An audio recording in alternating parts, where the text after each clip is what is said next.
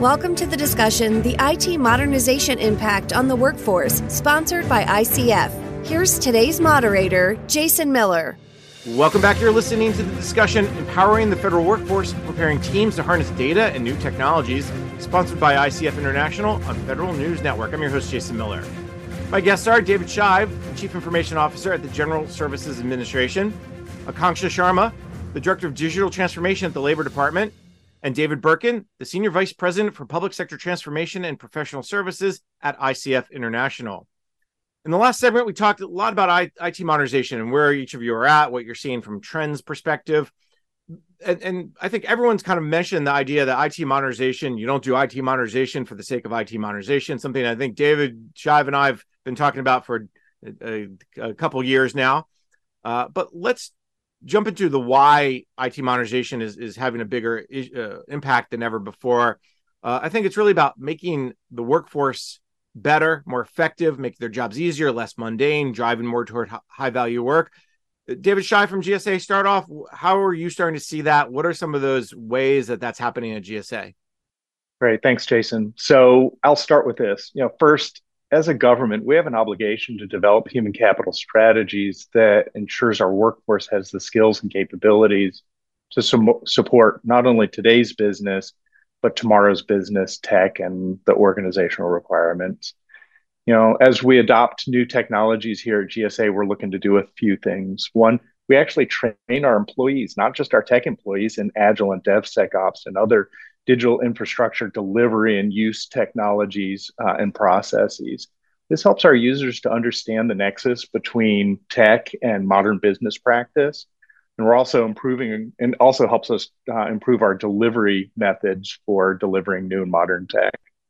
We see tech as an enabler, a force multiplier here at GSA, and a way to optimize government by improving how the workforce does their job.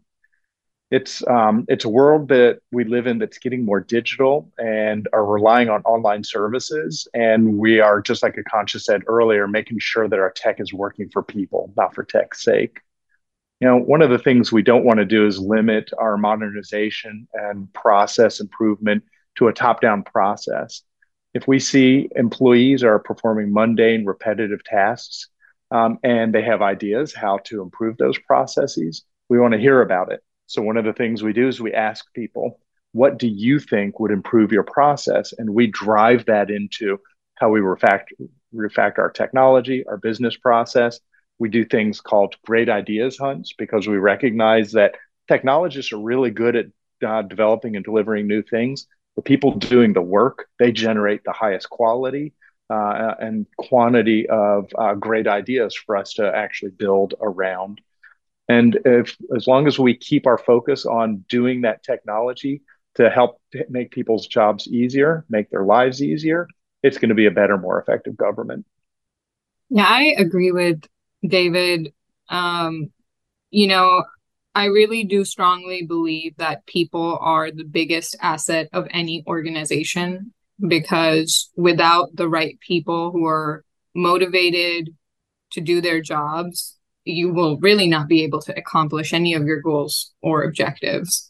So especially when you're considering things that are transformational, that introduce new ways of working, the workforce has to be very central to that. And we know there's a lot of variance within the federal workforce, right? We know that we're struggling hiring the younger generation, and we have a population that's becoming very close to retirement right now. So there are a lot of different factors here at play that require a workforce engagement strategy that's nuanced and not one size fits all. At the Department of Labor, there's a couple different ways that we are trying to address this. So we have, emerging tech incubation type programs where we encourage details from other parts of the organization so that we can teach people and show them that technology is not something that's scary. AI or RPA or all of these buzzwords is not scary. Like, there's the science behind it. It's code. We can teach it to you. There are learning paths to understand this so that you're more comfortable using it for your day-to-day jobs. So we've been building on this sort of detailed program within the OCIO team itself as well to just encourage people to think outside of the box and take on jobs, even for short periods of time that may be very different than what they've been doing for 10, 15, 20, or even, 6 months. The other big cultural shift has been to make sure that we are recognizing employees for when they do go above and beyond or try to do something different, regardless of what the outcome may be. So making sure that there's the right recognition, and then also training channels so that they can pick up new skill sets. That's been very helpful in terms of also bringing the different cultures of DOL together, because as I mentioned earlier, we're such a big agency, and we're not, even just one agency. We are made up of 27 agencies, and then we've got field offices. So having some of these foundational educational recognition and then opportunities for people to test out new skill sets, it's really important to have some of those channels so we can start to come together on things and not be super siloed. Yeah, I'll just jump in on two thoughts that kind of struck me as you were articulating what's happening at DOL. I think one is those communication channels, right? So, I mean, I'm sure everyone's seen there's a change management playbook, and you do these things, and you do them in this order, and that sets the stage. And that's kind of the easy part of change management, right? The hard part is what you just described, right? Which is setting up a culture where safe failure is okay, right? Because that has the potential to unlock just some unbelievable ideas that we never would have thought of, or senior leadership wouldn't thought of. I think the other thing, and I think David, you pulled on this too, is if IT modernization or digitalization, is this now continuous evolving process, that's going to be the case for the workforce, right? So not just for the workforce today, but your future workforce, right? And so, the more we can pull in those data, the more we have those open lines of communication, to us, that's where we've just seen huge leap forwards, right? And some of the things that I always find fascinating is, we do a few projects where, we're in there, we're modernizing a system, it's very technical, we're building the case around it. And as we're going along, we're picking up all these, we call them opportunity nuggets, right? Like, hey, we had a multidisciplinary team attack this process. Person from human resources actually had an idea that may totally change how you want to do procurement, right? And that type of cross-pollination, that's, to me, what's really fun about IT modernization is you get a bunch of folks working on something that's non-traditional for them, and these ideas, they just come out, right? And the potential to create so much more capacity for folks it's pretty cool, right? Yeah, we find that it's so very important to start that work early in the process. We have something called a failed success, and that's when you do a transformation, but it has minimal impact on the user community you're trying to serve. It may have been delivered on time, under budget, but uptake from the users is low. And every time we've experienced that, we can draw it back to poor organizational change management practice. And it's not rocket science. The good use of organizational change management, it's a codified business, been around forever. We've found you have to have people that are expert in that to help drive the process, but they can't be the only ones, because sometimes you come up against a brick wall of people who don't want change. We found here in the federal government that, unsurprisingly, we look and feel just like the people we serve. When you survey the citizens of the United States, you're going to get a million different opinions. It's the same way here in the federal workforce. And having a one-size-fits-all model to help them do a thing differently to generate better outcomes just doesn't work. You have to pay attention to usability, make sure the things you're delivering are easy to use. They're heuristic. They contain the least number of clicks, and that they contain feedback from people and stuff like that. But that feedback piece is really, really important. So what we've kind of settled on as our winning strategy is be iterative in how you communicate to people, be open and willing to listen to their feedback, Make sure that we are delivering things in very small, manageable chunks instead of long processes. Use Agile, of course, and DevSecOps, but use incremental funding to support that work. Generate common, frequent feedback loops and demonstrate to the people that you're delivering to that you're listening to them. Not just do it, but actually demonstrate that they're doing it, and be willing to pivot course along the way in response to that feedback as you do it. It's amazing when you show a willingness to listen to the people that you're serving, how that increases the quality and oftentimes the velocity of what you're delivering. Yeah, I think the other thing I just throw on there is also, and I think you probably capture this as you're doing this, is knowing when you've hit a change fatigue section, right, of something. So, whether it was planned or unplanned, doing that type of change, it was hard, right? And so knowing like this is where we insert a gap to let the workforce catch up, right? And we pivot to something else. And I think that's often what we see now is missing. It's a huge energy to implement new things and to get people to change and get them to sustain a new way of doing their work, even if it's better, right? And building in some of those breaks can sometimes be hard, right? When the mantra is modernize, modernize, modernize, right? But it's important. It's really important. Yeah, that's one of the things, Dave, that we found, that I found personally.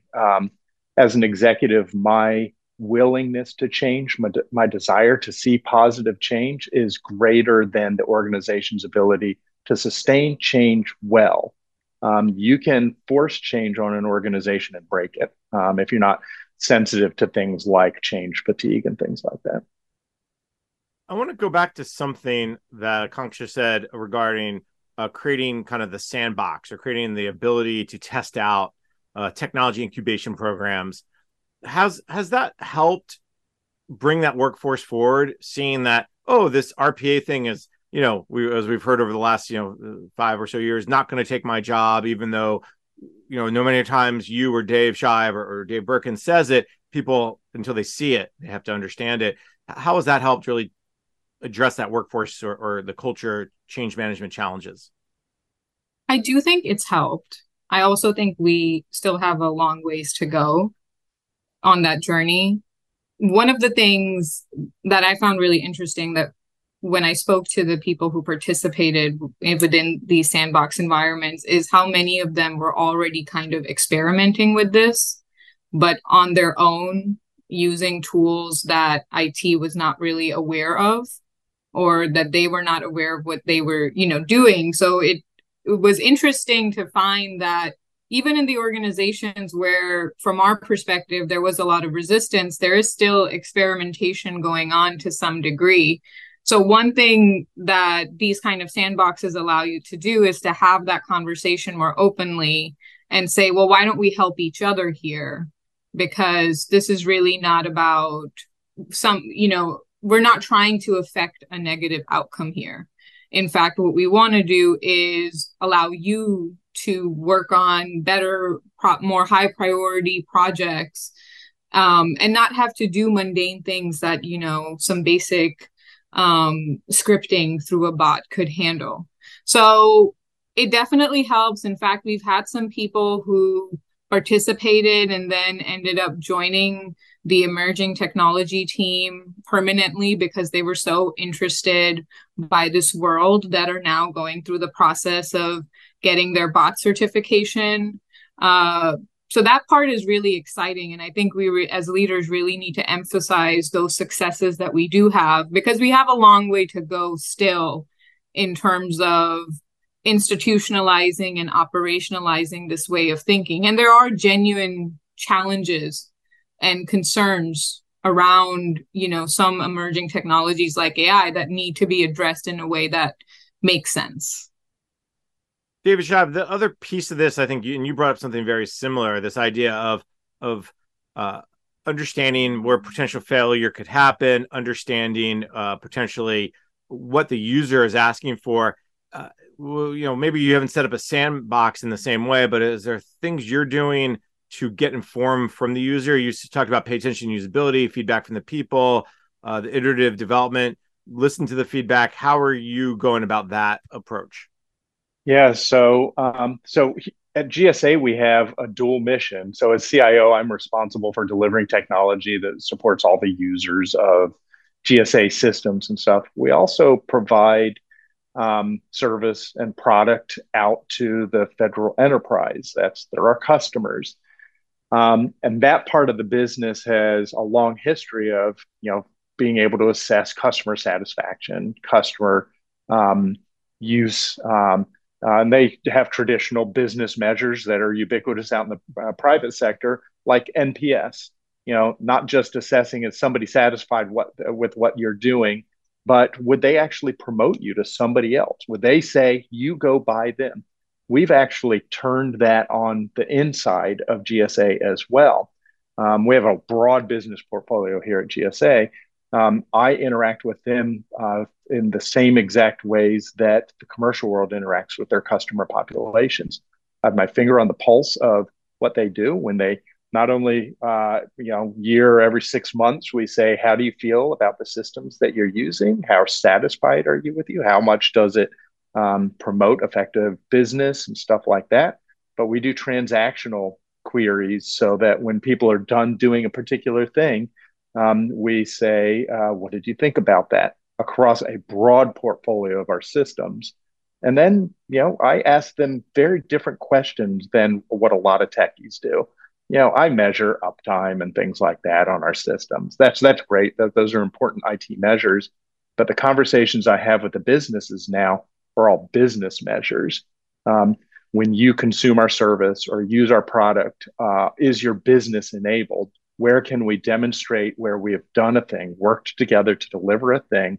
Where can we demonstrate better business outcomes? That's increasingly how I measure myself. That's increasingly how I measure my technologists, my executives. And we roll all of that into a plan on continuing to deliver, iterating away from the places that aren't showing value and pivoting towards the things that do. I think David actually hit on what we're seeing as potentially kind of the next frontier for kind of uncapitalized space is all that capacity creation you're doing for the workforce, right? That has to be recaptured and redirected, right? Because if you create opportunity and time for somebody, they'll fill it, whether you want them to fill it with what you want, right? Versus what or the organization wants. And I think, in the last year or so, what we've been seeing a lot of our projects, whether it's, we have techniques like everybody else, whether it's a digital service center or so on and so forth, is actually being able to quantify that data of, hey, we've created a little bit of opening for this workforce, right? Or these particular types of folks who are interacting with this system. How do we want to redirect that, right? How do we make sure it stays aligned to the mission? I think that's still in the opening days of figuring that out. I think some of our metrics are still pretty rudimentary, but it's accelerating fast, and it's pretty cool. Yeah, very specifically to that, one of the things that we found out is that out in our business units, there is actually untapped, really excellent capacity in the IT delivery space. So you look at the 21st century knowledge workers coming into government, many of them have like MIS degrees or pretty deep technological capability and experience and stuff. And we're finding, historically, I would pull all those people into the IT shop because we run an IT consolidated shop.